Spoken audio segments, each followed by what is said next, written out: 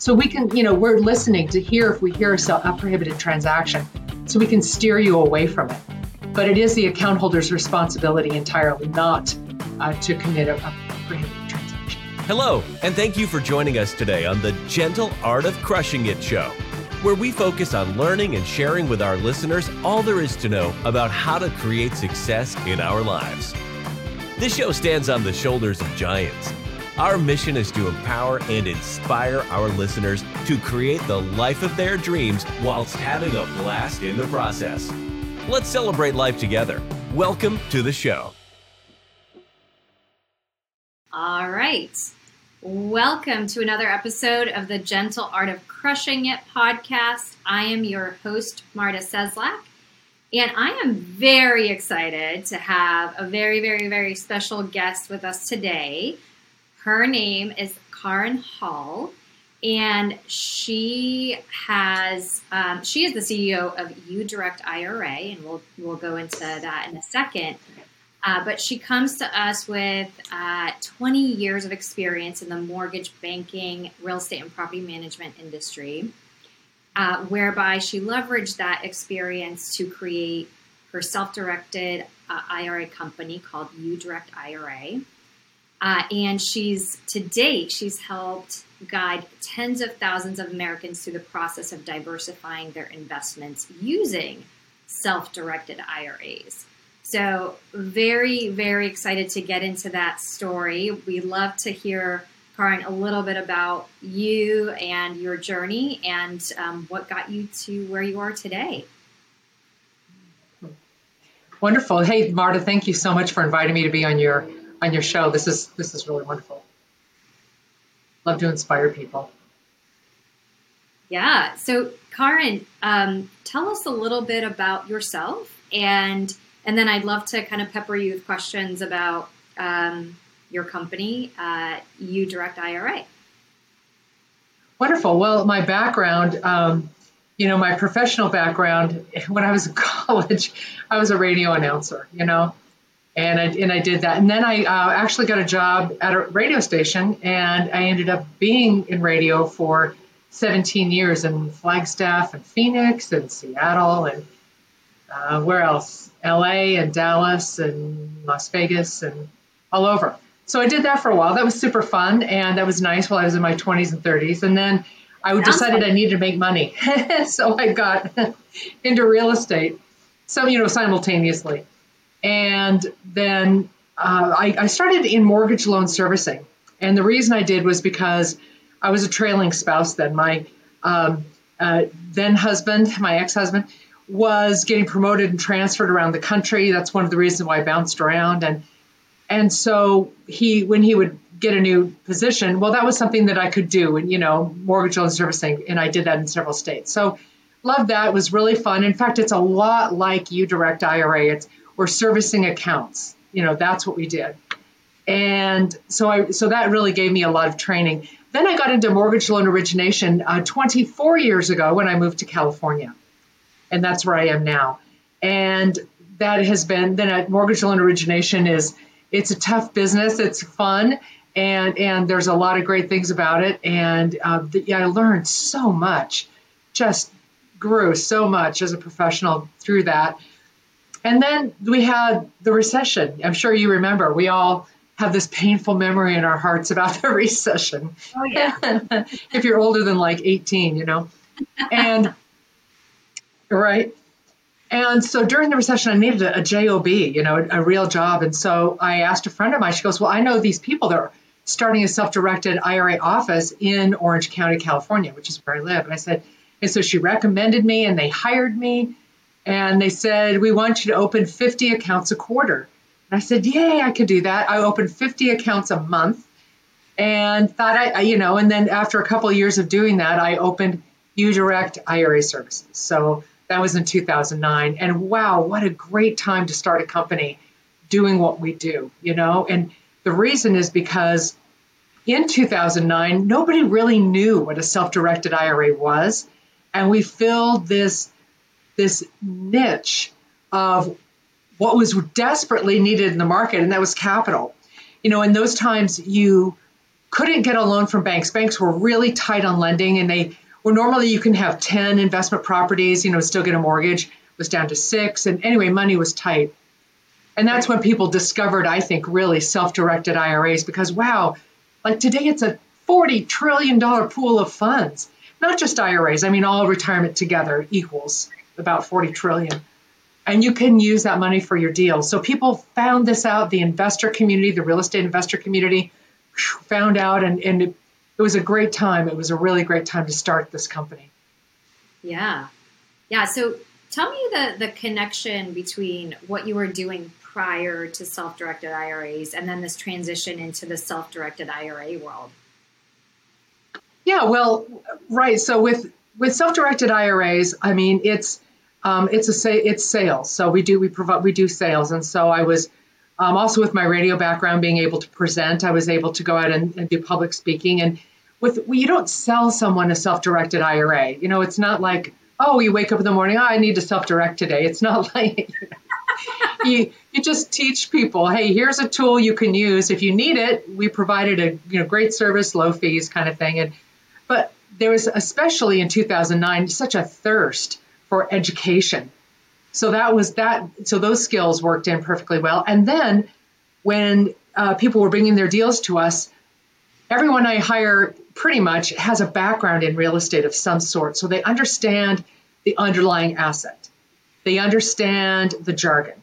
They understand the timing and usually the urgency that exists in real estate investing. And even though we have different kinds of assets, almost like 90% are tied to real estate, I would say. So we have a staff that has that knowledge. And so my knowledge of mortgage lending, by the way, I'd been a realtor. I'd done property management as well during that time, during the whole mix. And I even had an insurance license, a life and health license, or I did at the time. Obviously, I'm doing this and not that. So. Right. So I was able to learn a lot about financial services, and everything comes into, customer service, sales, product awareness, and just being helpful and knowing how to get things done. Yeah. Awesome. So okay. So you started this self-directed IRA company and you're just knocking it out of the park in the first month. Okay. And then what goes through your head whereby that transitions you into being an entrepreneur? I'm so curious to understand, what went on in your head when you were like, I'm going to do this on my own. Well, I mean, the fact I got fired, okay.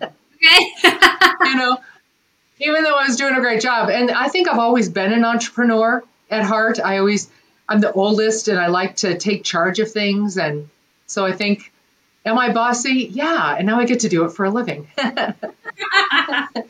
So it helps, it's one of my skills.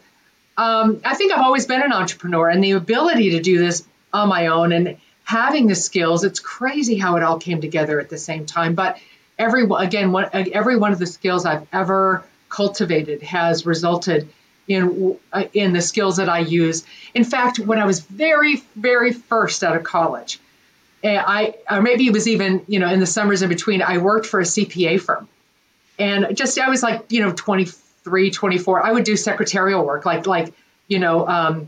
a CPA. And so I learned a lot of the jargon. I learned about tax extensions. I learned a lot about tax at that time. So even that background, and also I learned how to file things. And I mean, literally everything I've ever done goes into being a self-directed IRA administrator. It really does. Huh. That's so interesting. Tell me, when you were making the transition from working for someone to working for yourself, what were some of those, I guess, did you have any fears of going off on your own, or was it just super to make that leap? Oh, yeah. I mean, yes. And to double on that one, yes, it's scary. I mean, it's the burn all the ships sort of thing, right? I mean, the only way to go is forward because you don't have anything back here. It was a recession. I couldn't get a job in the mortgage industry during the mortgage meltdown. I couldn't get a job in real estate because, it was a mess, right? The the subprime meltdown, and it was nuts. And so, and I live in Orange County, not Los Angeles, so there are no radio jobs in Orange County. So I really had no way forward but this. I thought, well, okay, I can make this happen. And I had cultivated enough relationships that, and when people found out that I was fired, a lot of people came to my aid. And it's like, oh, Kaaren, come here, we'll help you. Come speak to our group. And I had a lot of loving and awesome support from amazing people. Thank goodness for those great, great people who were so kind. And I spoke at a lot of real estate investment clubs. And it just was like a snowball. At first, I opened one account and I had $50. Like, wow, I have $50. And then, seriously, I mean, you start small, but it just all lined up that was okay at the time. And I had other things that, that I was, like unemployment and blah, blah, blah. That was nuts. I mean, that first time was, there was no firm ground under my feet. But I'll tell you what, nothing gets you moving than the need to make things happen. Because at the same time, I have 2 children. And so I have 2 children and a mortgage. And this has got to happen. So there was no stopping me. And for a solid 10 years, I went to all the real estate investment clubs in Southern California regularly. And I'm friends with the people who own those, and run those groups. And just pushed and worked really hard. One of the things I love doing too is the networking party. So just a lot of networking and just everything I could think of, I would do. Yeah. Awesome. What do you think mostly contributed to your success in going out and doing your own endeavor? I mean, at first it was just the need to support my family, right? But I really enjoy it. I mean, I am kind of like an introverted extrovert. I really love being around people. And the thing I really love is saying, hey, Marta, I have this friend. You should meet my friend. And then because you do this and they do that. And I love putting people together. And I've always been good at that. And so that is another reason why I like going out and networking and introducing people to one another where there's synergy. And so that's just something I've always enjoyed. And so I do that quite a bit. In fact, we're having, we always have events. So if you look on the uDirect website, our calendar, we have events from time to time that are outdoor networking kinds of things in Orange County.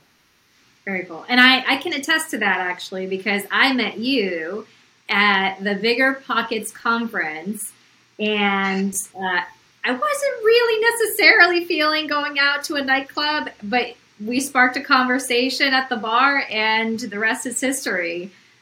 We ended up we kept bumping into each other, like in the line and in the hallway and then in the elevator, and then you were sitting at the bar. It's like, hey, let's be friends. So that worked out great. That was fun. I had such a fun time chatting with you. So yeah, I can tell you're a really great networker and connector of folks. Awesome. I do want to back up actually, because I'm not sure that everyone knows what a self-directed IRA is, and I myself am learning about self-directed IRAs, and I can share more about that in a second, but I do want you to share with us, what is a self-directed IRA? How does it work? And when would someone need to use one? Well, first off, there's an IRA, an individual retirement arrangement. And by the way, I'm sorry if it's just really dark here. Sorry, I'm kind of in a cave, my office. But anyways, are we good? All right. Well, an IRA is an IRA. And so that's called an individual retirement arrangement. And IRAs were formed in 1975 when then President Gerald Ford signed the ERISA law into effect. The Employment Retirement Income Security Act, 1975, created IRAs. So ever since IRAs have existed, you've been able to self-direct them. Self-directed IRAs aren't different than regular IRAs. It's the same thing. But what differs is the kind of asset you can put in it. So for a typical IRA that's done by handled by a financial advisor who's got a license, they're not licensed to represent you investing in alternative assets. That's not their area of specialty. A self-directed IRA is an alternative asset, and it's self-directed because you, in this case, are coming in as the asset specialist. You're saying, this is what I want to invest in. We're not advising you. We're telling you what's best for you. You're coming in with this alternative asset, and we help you take it, use your retirement dollars to acquire it. Like I know, Marta, you know a lot about real estate. So getting into real estate using an IRA would be perfect for you because you understand how it works. And who has never, lived in a dwelling? We've all lived in a dwelling. And this is the most normal thing to everybody. And when you can find deals and you can take them down with a self-directed IRA, that's great. Now, sometimes another way to do this too, tell me if I'm getting off topic here, but another way to do this with the self-directed IRA is to get into private equity. It's also called Reg D offerings, private placements, private equity. What else is it called? Even crowdfunding, Reg A, B, C, and D, these kind of SEC approved kinds of offerings. Those are usually a way to raise capital to acquire real estate. So your IRA or solo 401k could be an equity or debt partner in a situation like that. Your IRA could make a loan, or your IRA could become an equity partner in a deal like that if you're an accredited investor. So that's another way that IRAs get involved in real estate without actually owning brick and mortar. Yeah. And so to that point, I think a few years back when I was not exploring or learning about real estate, how it all worked, and was not connected to some really great operators out there that put together these real estate funds that you can invest in, there's no way I would have ever considered, a self-directed IRA. But now that I know more, I have a better understanding. I trust some of the operators that I've been kind of researching for a while now, watching their deals go full cycle and understand their distributions, etc. Now I'm like, okay, now I'm ready for a self-directed IRA because I can make my own choices on what to invest in, and I feel comfortable with that, right? Because you guys actually don't advise your clients on the types of investments where you put your money into, right? You're just essentially holding this bucket of money and then deploying it to wherever your clients tell you to. Exactly. It's sort of like when you go to buy a house and you go to escrow. Escrow doesn't tell you if you bought a good or bad house. They don't tell you how to write off the house on your taxes.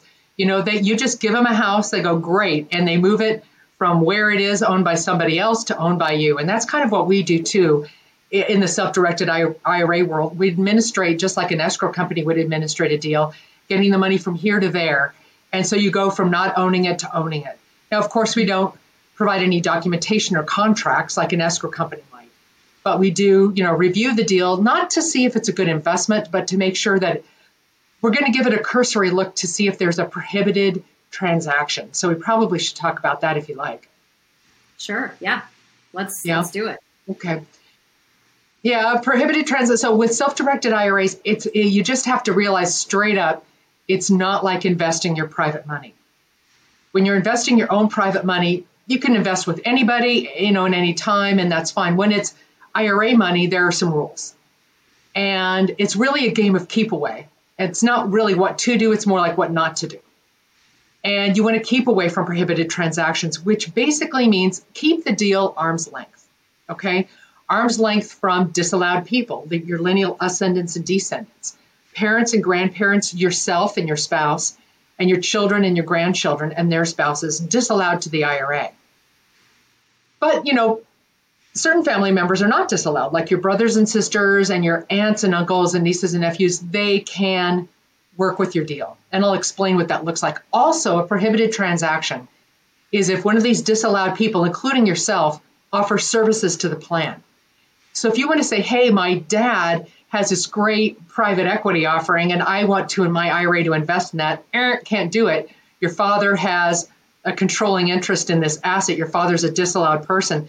Therefore, your IRA investing in your dad's deal would be disallowed and would be prohibited. Okay? And so your IRA does not, you don't like buy a house from your parents. You don't sell a house to your kids. You don't live in the house your IRA owns. You can't have any personal use. There's no personal benefit, even indirect benefit. And what that is you don't take your IRA money, put it in your LLC, and then have your LLC give you the money. If you can't do it directly, you can't do it indirectly. So, all right, there's a rule. So what happens? Yeah. Thanks for sharing that. I had no idea. Yeah. So if you commit a prohibited transaction, like what happens? First off, it's not common for the IRS to really call you on a prohibited transaction. In my 15 plus years of experience, I have to count the years, it's around there. I've only seen maybe a handful of real prohibited transactions where the IRS was involved. But a lot of times if we see a prohibited transaction, we'll say, hey, look, before you fund the deal, if we see it's prohibited, we'll tell you. But the onus is on the account holder to make sure they don't commit a prohibited transaction. But hey, a lot of the account holders, like you, they don't know what that is. So that's why we offer at least a 20-minute consultation for everyone. Hey, talk to us, tell us about your deal, who are the principals, who's involved, who's going to, if it's real estate, who's going to live there, who's going to control it. So we can, we're listening to hear if we hear a prohibited transaction, so we can steer you away from it. But it is the account holder's responsibility entirely not to commit a prohibited transaction. Interesting. Very, very cool. Yeah. To that point, I'm curious, when people are evaluating self-directed IRAs, what should they be looking out for and asking questions around? I mean, does every self-directed IRA provide that 20-minute consultation on your investment, or is that very typical to your company? Can you share a little bit more about what to look out for? I think any self-directed IRA company would talk to you. I mean, but the complaints I hear about other companies is the large companies, maybe that they have to wait online or they don't get to talk to the same person twice. And we're a great kind of size where we assign a transaction coordinator to every person once the deal is going. So you're talking to the same person throughout the whole deal. There's nothing like getting into a deal and then having to start from scratch and explain it to a brand new person from this is what happened and this is where we are, So we have this, but yes, I mean, I think all self-directed IRA companies will talk to you, but our fees are very low. We have a $50 setup fee. If I can do a little commercial, we have a $275 flat fee, and that's annual, regardless of the number of assets, regardless of their value. So it's not like a flat fee plus an add-on if you have a note, nothing like that. It's a flat fee. And our fees are just incredibly reasonable. And we have just under $1 billion under management. So we have self-directed, we've helped quite a number of people self-direct, thousands. Very cool. Yeah, there's a uDirectIRA is on, I want to say Investopedia, and there's a little comparison chart, and you guys by far come in, I want to say the lowest with all the fees, which is great. Yeah, I mean, we believe our account holders deserve more of their return on investment. And while we're still, with thousands of accounts, we're doing fine. Yeah, amazing. What other aspects of a self-directed IRA are important to think about when you're first starting out with a company? I think any company that I know of is probably reputable. So I think, but you just want to Google them first. I would say anything you do goes to due diligence. But and that's really the tip of the iceberg about what you should do when you have a self-directed IRA. The biggest thing you need to do is you need to do the due diligence on your asset. Like we were just talking about private equity, right? So with private equity, search the names of the asset sponsors. Now there are sites like FINRA, FINRA, which is the enforcement arm of the SEC, Securities and Exchange Commission. So FINRA, the SEC, and then NASA, National Association of State something. It's like NASA with an extra A. And even AARP, they all have, you can go on their site and they have ways to search for bad actors in the securities world, which would be, high dollar notes and like Reg A, B, C, and D offerings. So you want to make sure in private equity that your asset sponsor is legit. We had one account holder open an account, huge account for an IRA, because the contribution limit how much you can put in. She was going to invest in, get this, in real estate and make a $500,000 unsecured note on real estate. No. So first off, a note that big should be, should be registered with the Securities and Exchange Commission in the state. Wasn't, but she didn't do her due diligence. If she would have gone online, Googled those people's name, she would have seen there were two guys involved in this. She would have seen that one of them was actually jailed, like incarcerated, for stealing millions of dollars from investors. So it is so when you've got the internet, my gosh, you've got like the oracle of all human knowledge. Just look it up, You want to so do at least that for yourself. But really the number one thing is due diligence. So you get into a private equity deal. And then what you want to do, your due diligence doesn't stop. You want to make sure that you understand that agreement enough to know that are they performing as they promised? Are they being audited? Do they have audited financials? Can you view those audited financials? Make sure that if it says the name of a big four, accounting firm that's doing their auditing, call that big four auditing firm and say, hey, I just want to make sure you really did this audit. Little due diligence tips like that can prevent you from, or at least give you a red flag if you're involved in a Ponzi, which is robbing Peter to pay Paul. You take the new money and use it to pay the existing clients. That happens a lot in private equity, but it only happens, people don't usually start off wanting to do that. That's something that usually happens because, I don't know, of pride or something like that. But that does happen. So you need to make sure that you're investing with reputable people. Right. Yep. And that due diligence is so key. I have a question for you about another type of investment that might be appropriate for a self-directed IRA, and that's a business acquisition. Can you say a little bit more about that investing path? Yes, I would not use a self-directed IRA to invest in a business that I want to own.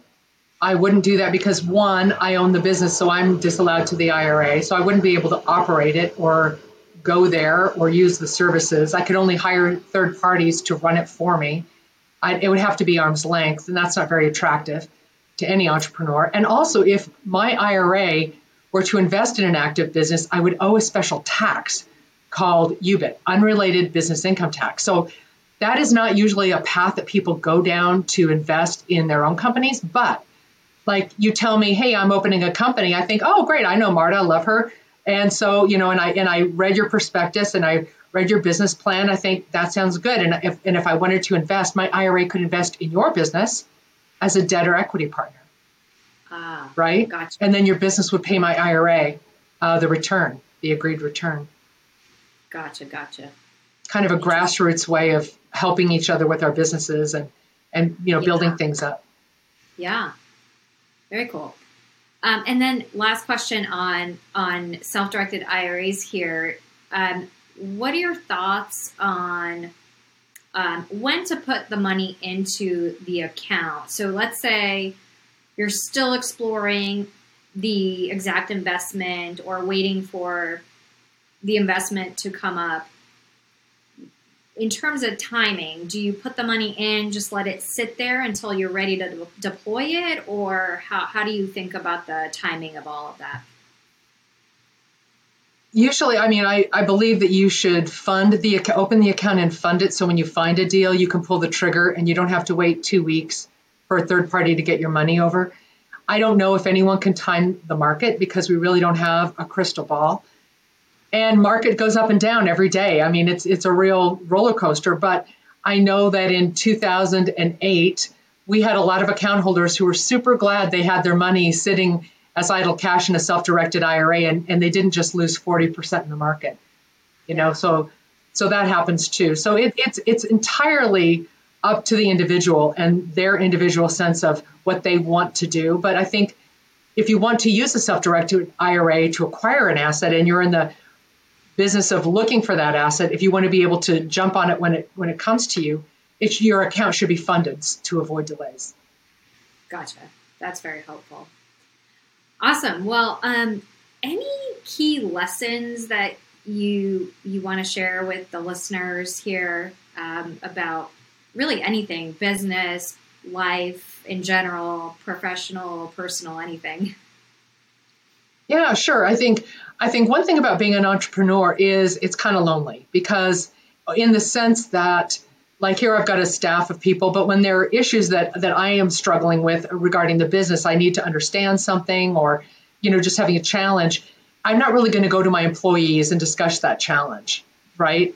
So what's really always helped me is being involved in a mastermind. So for years I was in Vistage. Now I'm in another kind of CEO group called Convene, and talking to other CEOs who have similar, and it turns out all businesses are the same because it all boils down to working with people, and it all seems to boil down to people skills. But like I can go into one of these mastermind meetings thinking I have a huge problem, and somebody will sit there telling me they'll tell us about their problem. It's like, wow, I have no problem at all. Like I'll take my problems any day, and and you can provide help and support to other people, and they help provide help and support to you. And you just put things in perspective, and you start to realize that being an entrepreneur is a wild ride. It's and you're in charge. And so the buck stops with you. And that's a place where I feel comfortable. And I especially enjoy having peers who also enjoy that, have been going through the journey, and people who've been doing this longer than I have, people that haven't been doing this as long as I have advice and experience to share that's super helpful. So I think getting into a peer group is really one of the pillars of strength for my business. Gosh, yeah, that's so key, right? Is surrounding yourself with people that can help to support you in the place where you're at, right? And so huge. If you don't mind me asking, what's next for Kaaren Hall and IRA? Well, these IRAs won't direct themselves, so I better stick around, right? No, that's my favorite joke. No, I mean, obviously I'm just a young pup, right? No, one day I'll retire, but that day isn't today. That day is in the long distant horizon.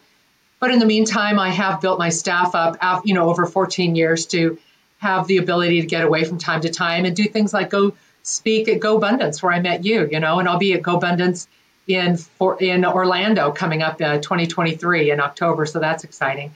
And it gives me the ability to travel and to do things like that. But I don't have any other plan. I mean, what's next? It's this, this is what I do.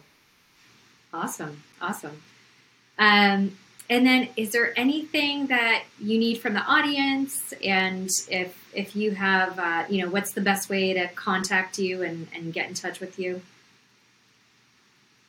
Right. Well, I mean, what I have is a need to help people who want to self-direct their retirement accounts, and they want to invest in alternative assets. That's the thing that we do, all day long. And if you've got questions, we're here to answer the questions. And so we're here to be of service, right?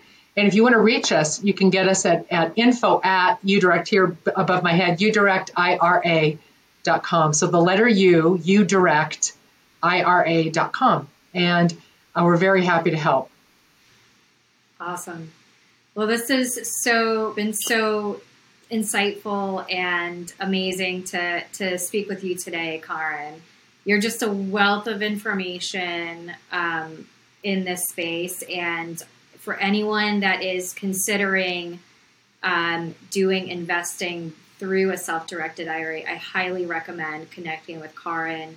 And thank you for being the sort of like the connector of all connectors, and always thinking about how people can help each other. I really appreciate that.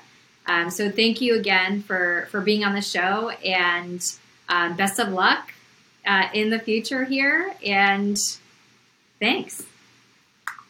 Thank you. I really appreciate it. Well, there you have it, ladies and gentlemen. Another episode of The Gentle Art of Crushing It. It was an amazing episode. We know we sure learned a lot, and we hope you did as well. We want to take a second and thank you so much for viewing or listening to this episode. And please just know that we only ask for one favor, and that is to make this life magnificent. Thank you, and have a wonderful day.